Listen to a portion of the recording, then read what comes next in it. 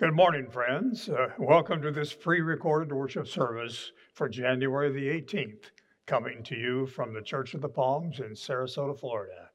We're glad you joined us, and we pray that as we share this hour of worship together, you will experience the presence of God in a special way. In the space of your home you have made for worship, let us dwell not on current issues or crises, but upon the peace which God wants to give us, and invite him to be present to us. This is the day the Lord has made. Let us rejoice and be glad as we prepare our hearts and minds for worship.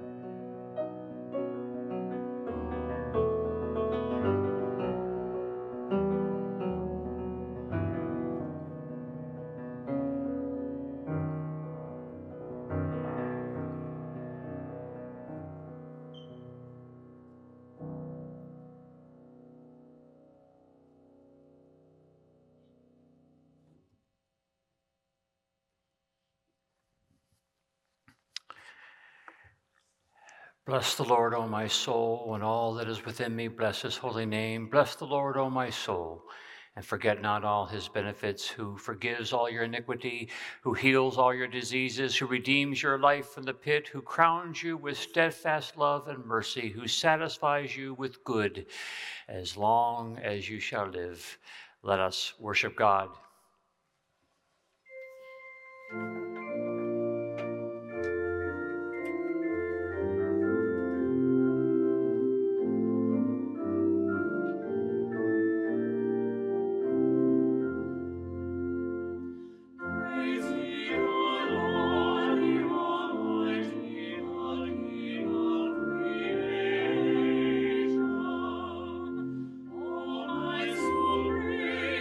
For he is my help and salvation.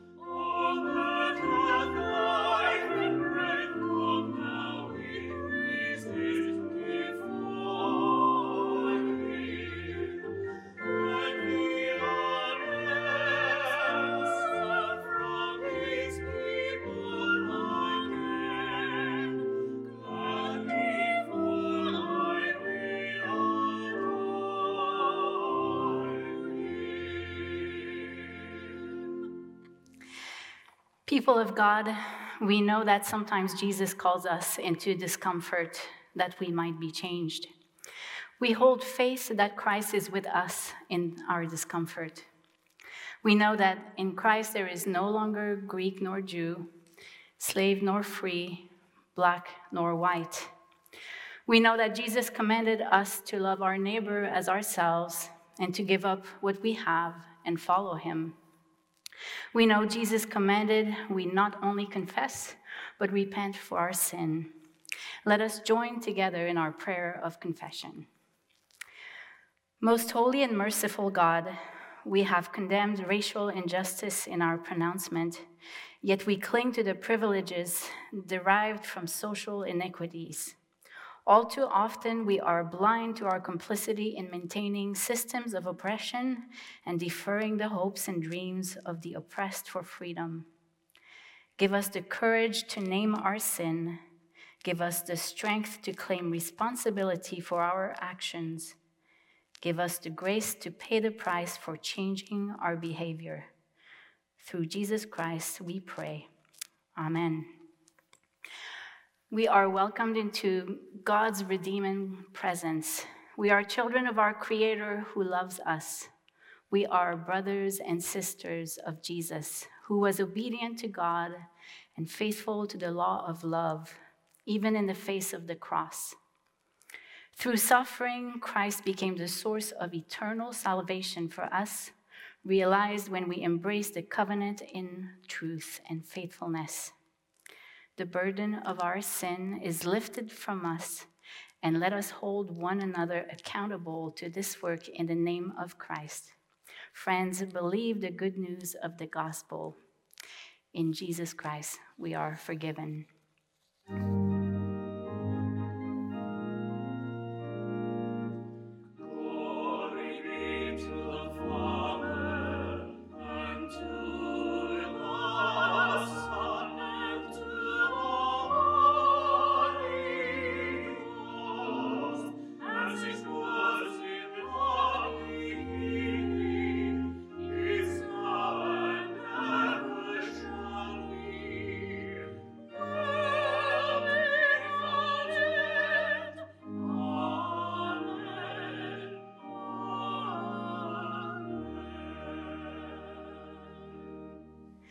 Let us recite together the words that have kept us strong and connected in our faith across the ages. I believe in God, the Father Almighty, maker of heaven and earth, and in Jesus Christ, his only Son, our Lord, who was conceived by the Holy Ghost, born of the Virgin Mary, suffered under Pontius Pilate, was crucified, dead, and buried. He descended into hell. The third day he rose again from the dead. He ascended into heaven and sitteth on the right hand of God, the Father Almighty. From thence he shall come to judge the quick and the dead. I believe in the Holy Ghost, the Holy Catholic Church, the communion of saints, the forgiveness of sins, the resurrection of the body, and the life everlasting. Amen. We now invite you to reach out to someone near or far and send them encouraging words through Christ our Lord. Peace be with you.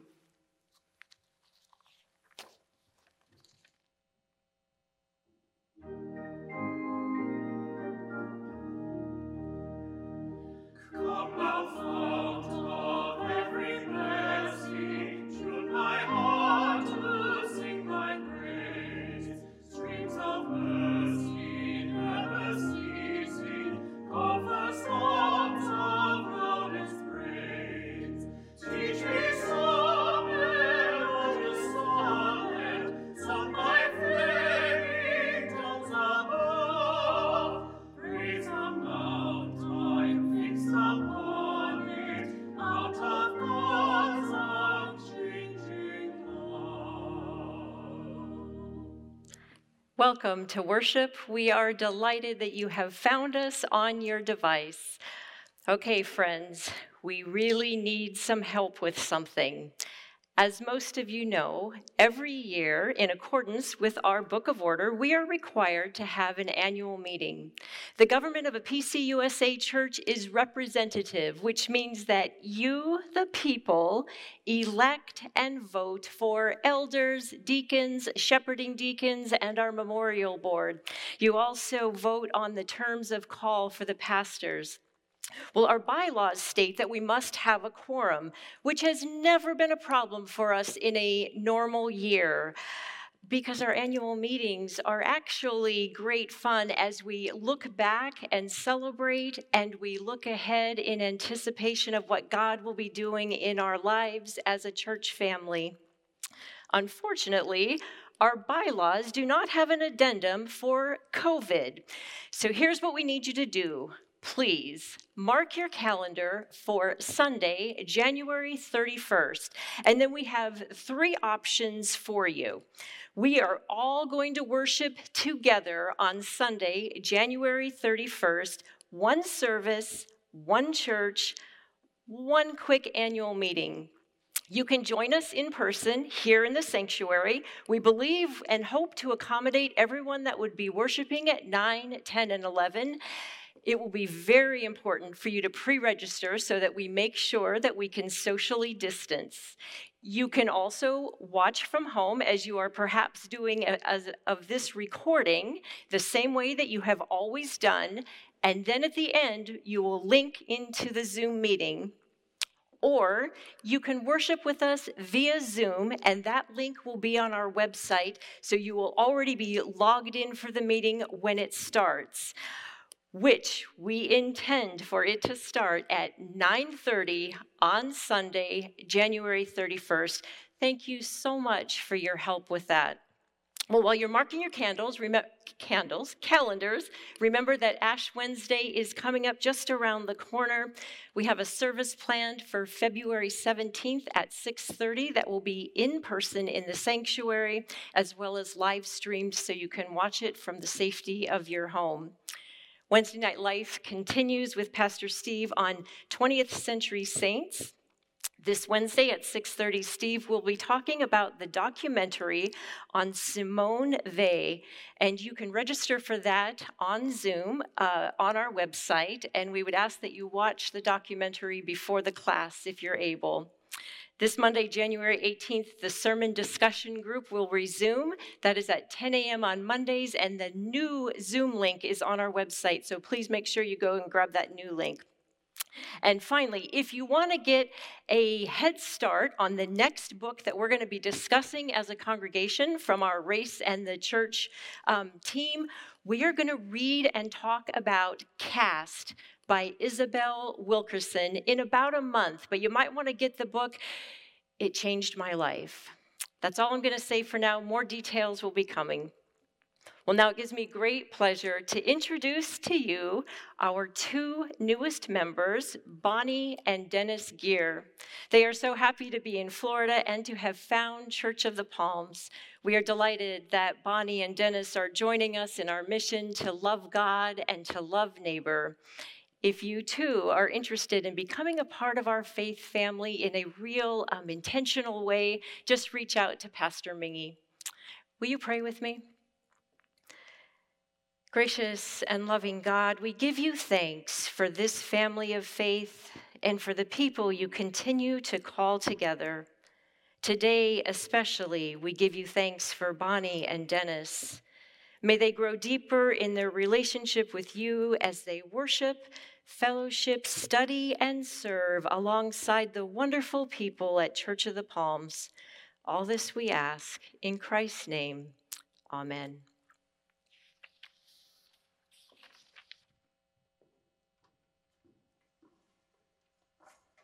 Come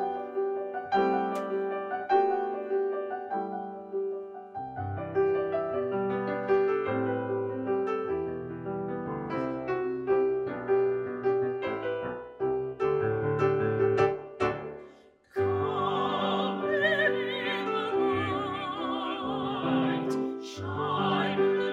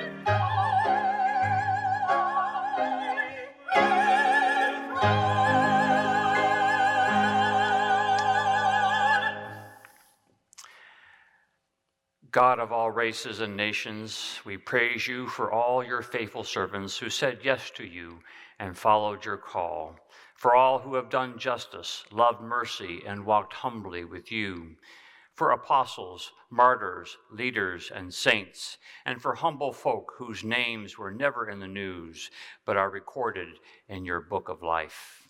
We give you thanks.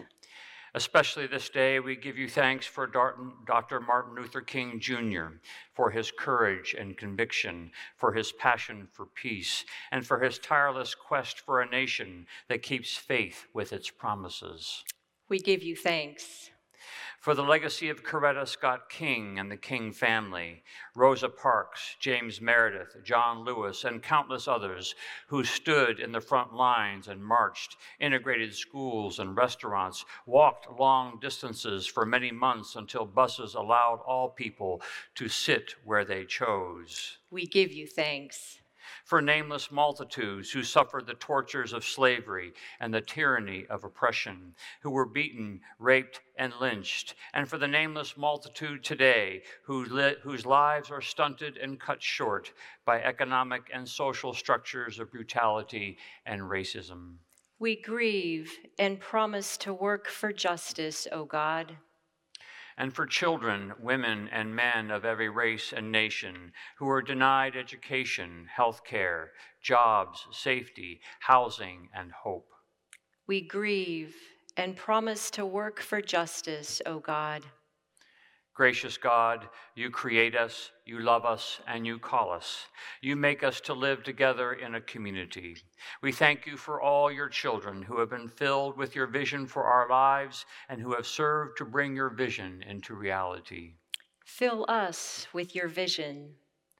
Guide us in our working to build the beloved community where everyone is welcomed, all are valued, power is shared, privilege is no more, and all your children know wholeness and well-being.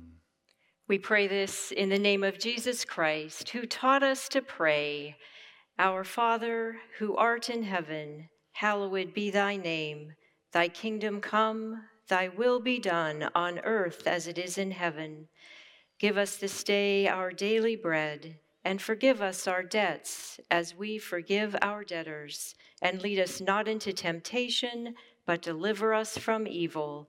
For thine is the kingdom and the power and the glory forever. Amen.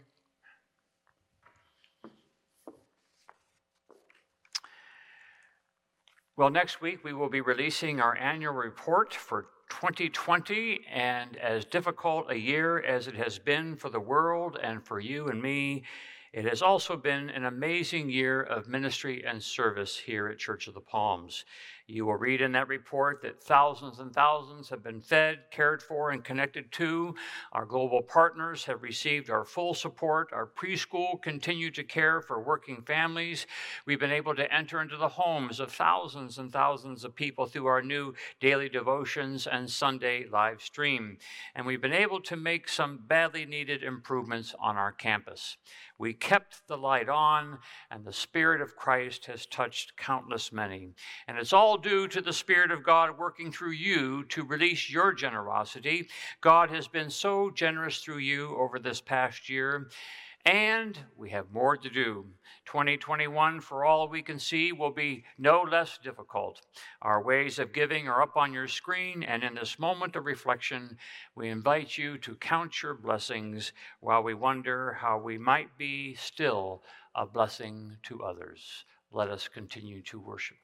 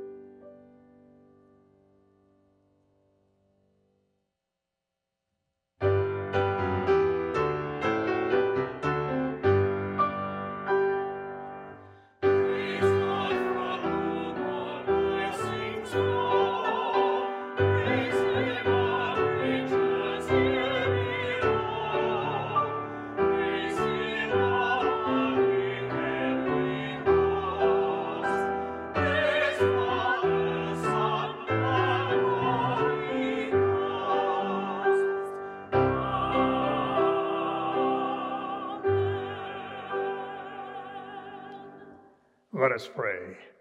God of grace, we don't always know how secure we might be or how much money we might have, but we choose to give money to you with a gracious and light heart. We thank you for those who gift boldly and cheerfully. We all know that our security lies in your grace more than any other financial account we might have. So I pray that you will accept our people's gifts for the work of your church. We pray this in Jesus' name. Amen.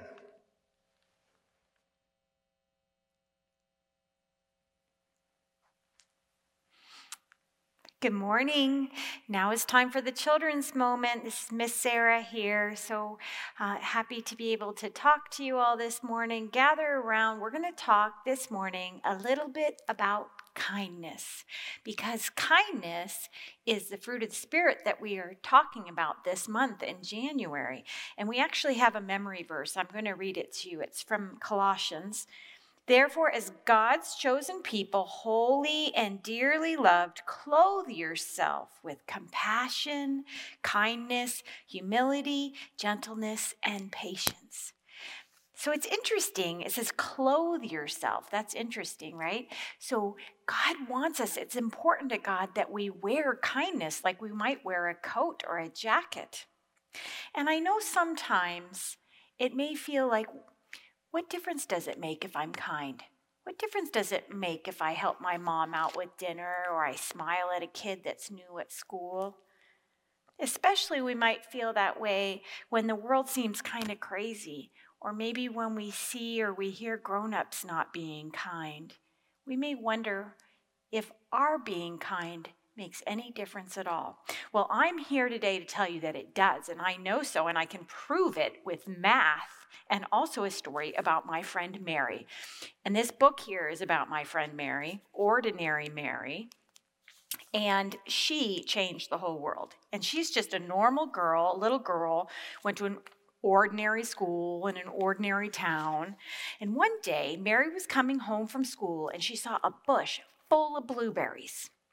And so she decided to pick some blueberries. And as she was picking the blueberries, she thought of her neighbor, Miss Marjorie, who loves blueberries, as it turns out. And so then she snuck over to Miss Marjorie's house and left a bowl of blueberries on her porch. Well, wouldn't you know that it made Miss Marjorie so happy that she made blueberry muffins. And she gave blueberry muffins to 5 people. And so she secretly delivered muffins to 5 people. And wouldn't you know then what happened? Well, those 5 people were so happy that they did something nice and kind for another 5 people. One of them opened the door for 5 people. Someone else gave food to 5 people who were hungry.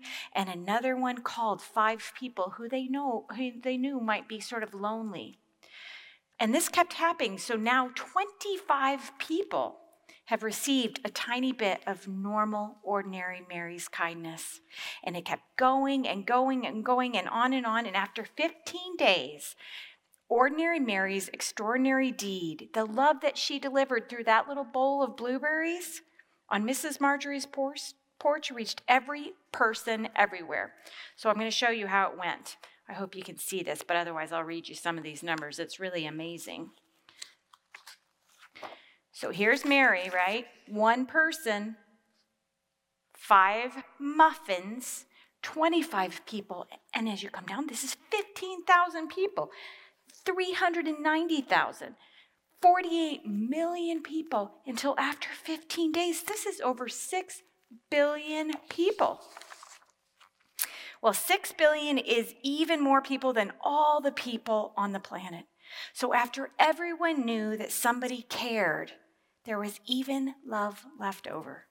So the next time you wonder if you can change the world by being kind, I hope you'll remember that one ordinary day, Ordinary Mary did a perfectly ordinary, extraordinary, stunningly earth-shaking deed.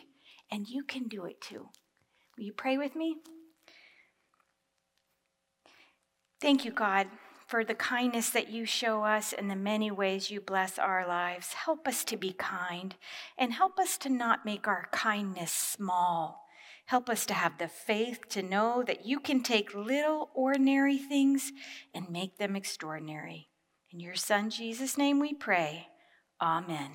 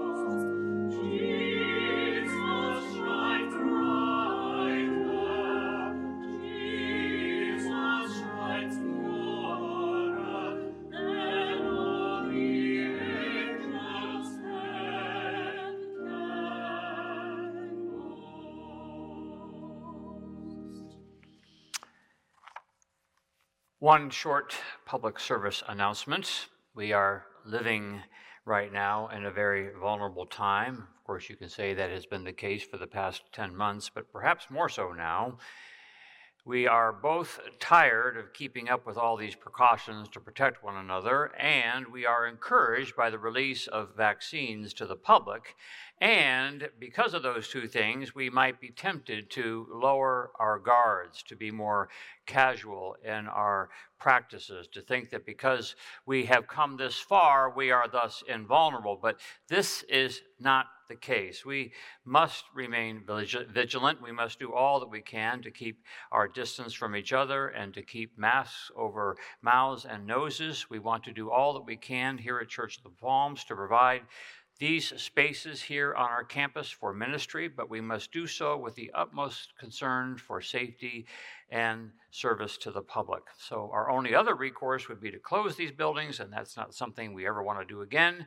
So thank you for helping us as we take up the call to take care of each other by doing all that we can to keep each other safe.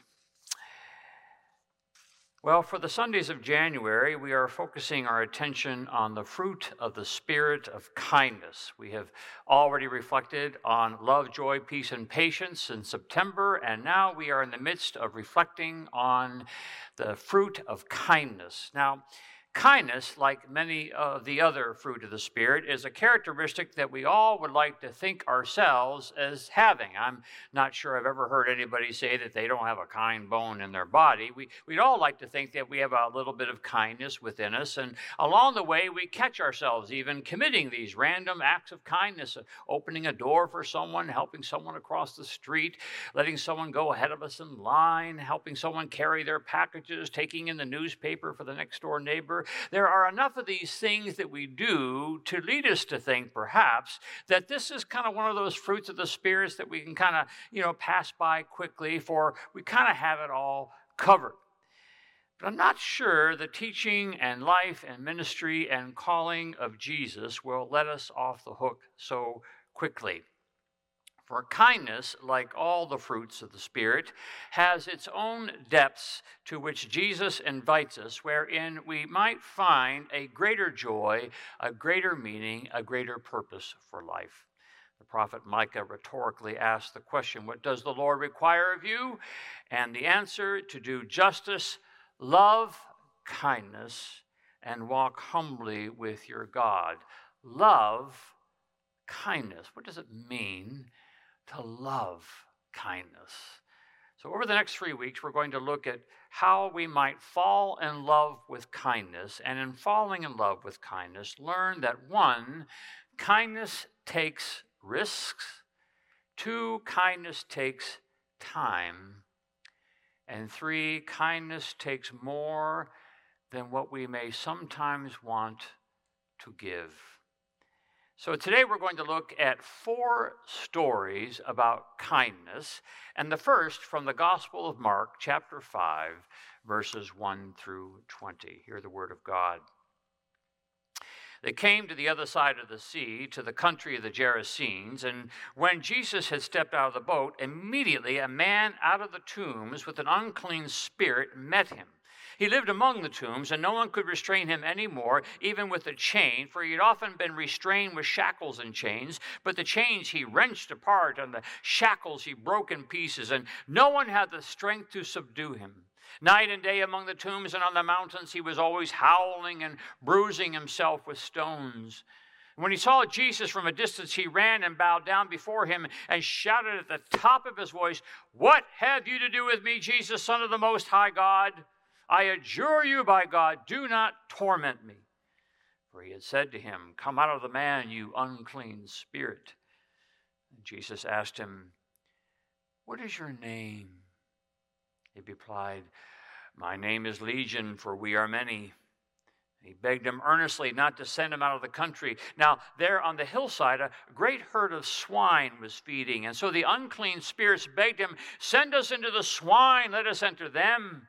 So he gave them permission, and the unclean spirits came out and entered the swine, and the herd, numbering about 2,000, rushed down the steep bank into the sea and were drowned in the sea. Swineherds ran off and told it in the city and in the country. Then people came to see what it was that had happened, and they came to Jesus and saw the demoniac sitting there, clothed and in his right mind, the very man who'd had the legion, and they were afraid. Those who had seen what had happened to the demoniac and to the swine reported it, and then they began to beg Jesus to leave their neighborhood. And as he was getting into the boat, the man who had been possessed by demons begged him that he might be with him. But Jesus refused and said to him, "Go home to your friends and tell them how much the Lord has done for you and what mercy he has shown you." And he went away and began to proclaim in the Decapolis how much Jesus had done for him, and everyone was amazed. This is the word of the Lord. Thanks be to God. Let us pray. By your grace and through your mercy, we pray, O Lord, that you will allow these words to come to point to the word just read and to the word made flesh in Jesus the Christ, for we pray this in his name. Amen. There is a lot in this story I just read to you that I don't quite know what to make of. I know it's not the kind of sentence with which to start a sermon if the preacher has any hopes of instilling any confidence in his or her listeners. But like a lot of the Bible, this is one of those stories where it's just hard to understand all of what is going on. For example, it's hard to know what to make of this man with the unclean spirit, the demons. He appears to be a pretty sick man. Today we may diagnose his symptoms as suggesting some form of mental illness. We might take him to a psychiatrist or have him admitted to the hospital so that he could get some help. It's hard to understand what people like this are going through, especially when we haven't traveled down the same road. It can be pretty frustrating and mystifying and bewildering to walk alongside such a person, and it can try your patience. It can almost overwhelm you. Many of you know what I'm talking about. And the temptation is to put some distance between us and them because it's just too puzzling, too scary, sometimes even too dangerous. So these first century folks send this man up into the tombs and bind him with a chain. Horrifying to our 21st century ears. We have greater hopes that people like that will get better. And we know enough to realize that, like any other illness, folks who are struggling with mental illness need the care of professionals, need patience, they need prayer, need for someone to shorten the distance and get involved in their lives. But that's hard, and it's uncertain, and it's exhausting, and it doesn't have a lot of guarantees. Mental illness is uncharted water that leaves many of us not sure what to make of it. I have people in my own life who are very dear to me who have wrestled with mental illness for years and years, and their courage through their struggle is something to behold. And thankfully, they have a community of people who encourage them to find the help they need. We're grateful here at Church of the Palms for our partnership with Samaritan Counseling, great mental health counselors who provide people hope for healing and transformation. But absent these kinds of resources, absent a culture that strives to destigmatize mental illness, this first century man is left on his own to face his own demons. Which leads me to the next thing that gives me great wonderment: Jesus stepping into the breach. Mark tells us that Jesus and his disciples had drifted across the Sea of Galilee and made landfall in what he calls the country of the Gerasenes. And the country of the Gerasenes is foreign territory. It's filled with what the people of Israel might say, the unclean, the Gentiles, the undesirables. What in heaven's name is Jesus doing there? Much more receptive audiences elsewhere, perhaps much more like-minded folks elsewhere, much more people like us elsewhere, much more socially acceptable types elsewhere. You're never going to get a movement, Jesus, started up in the caves and the tombs with someone not in their right mind. But Jesus stops, gets out of the boat, and allows himself to be confronted by this unwell man. And instead of backing away, as it appears that everyone else has done in his life, shackle him up, leave him alone to keep hurting himself, Jesus instead engages. Jesus talks to him. Jesus asks his name. Jesus listens to him. Jesus takes this man seriously. I'm not sure what to make of all that. Story number one. Story number two. As many of you know, I have a 66-year-old brother who is blind and has never spoken a word in his life.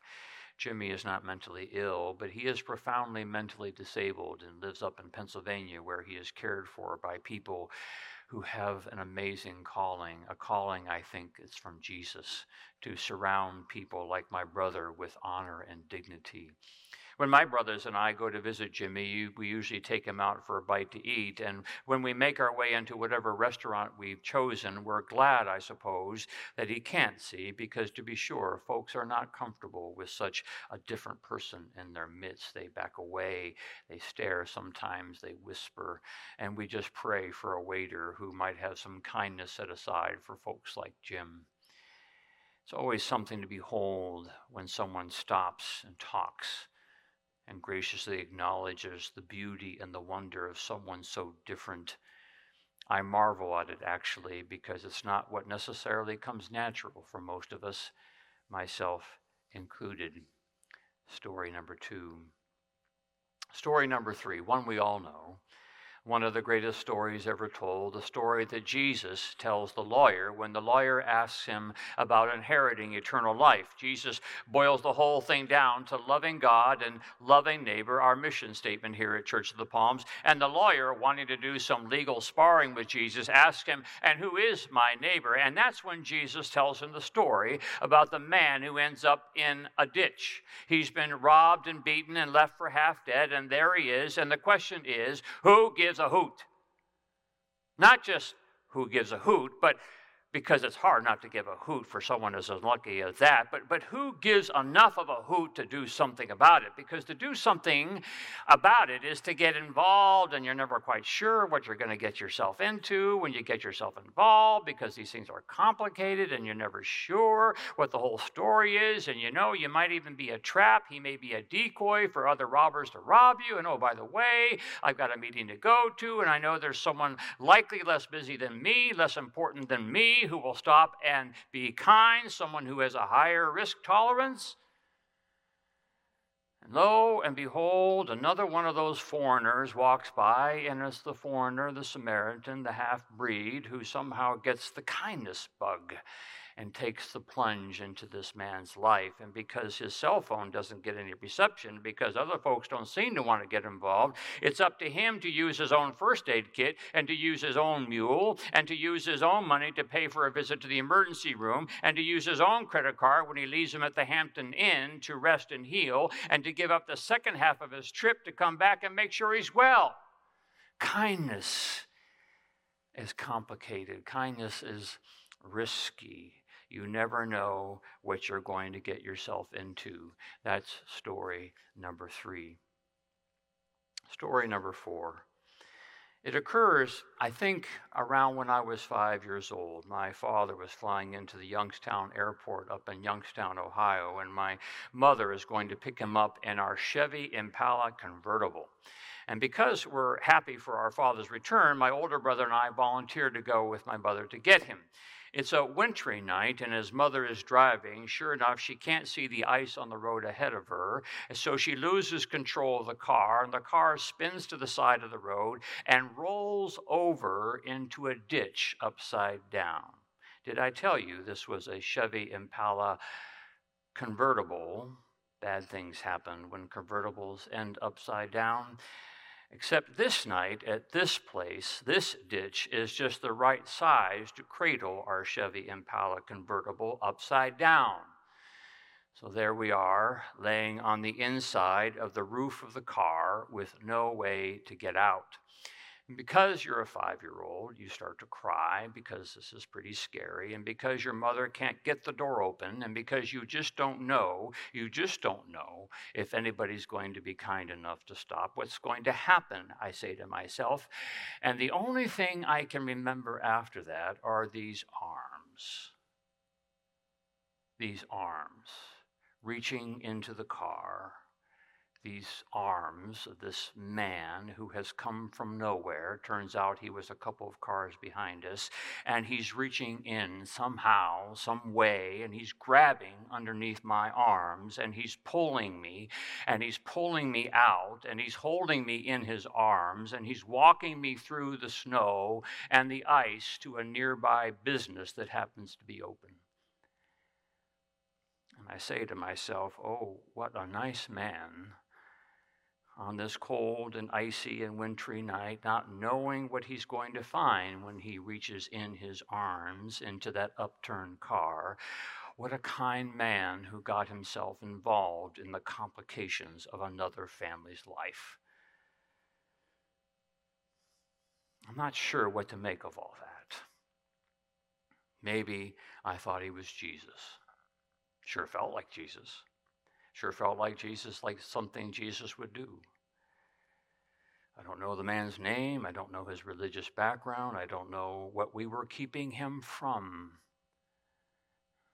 But Paul says that it had to have been the Spirit of Jesus that was in him to have caused him to stop and to take an interest and to take a risk. I think about those arms reaching in and grabbing hold from time to time. And I can't think of any greater evidence of the presence of God. Not that I got rescued, because Lord knows lots of people don't get rescued. Lots of stories don't have those kinds of endings. But the Spirit of God was living in those arms, inside that heart, inside that decision to do something. It's the only way for me to make sense of this.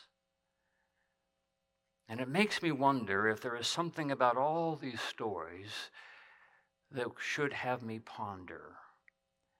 And I wonder if one of those things is what might be going through the mind of that 5-year-old in the ditch, or the beaten man in the ditch, or the chained man in the tomb, or the blind, mute man in the restaurant. What might be going through their minds in those moments, that the only thing that matters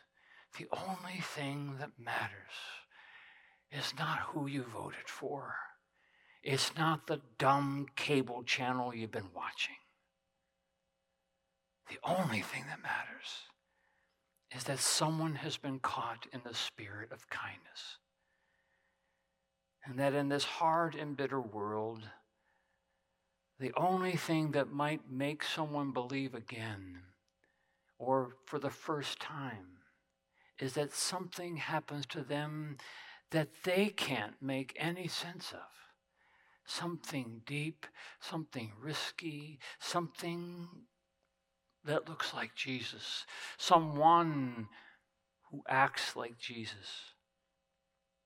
You got to think that there are all sorts of those kinds of people in our lives every day, folks whose only need might be for someone to be kind, someone to stop, someone to take interest, someone to get involved, someone who has fallen in love with kindness. And it's complicated, and it is uncertain, and it does not come naturally. And it is a fruit only of the Spirit. And for every kindness-deprived soul in ditch or tomb, it's Jesus.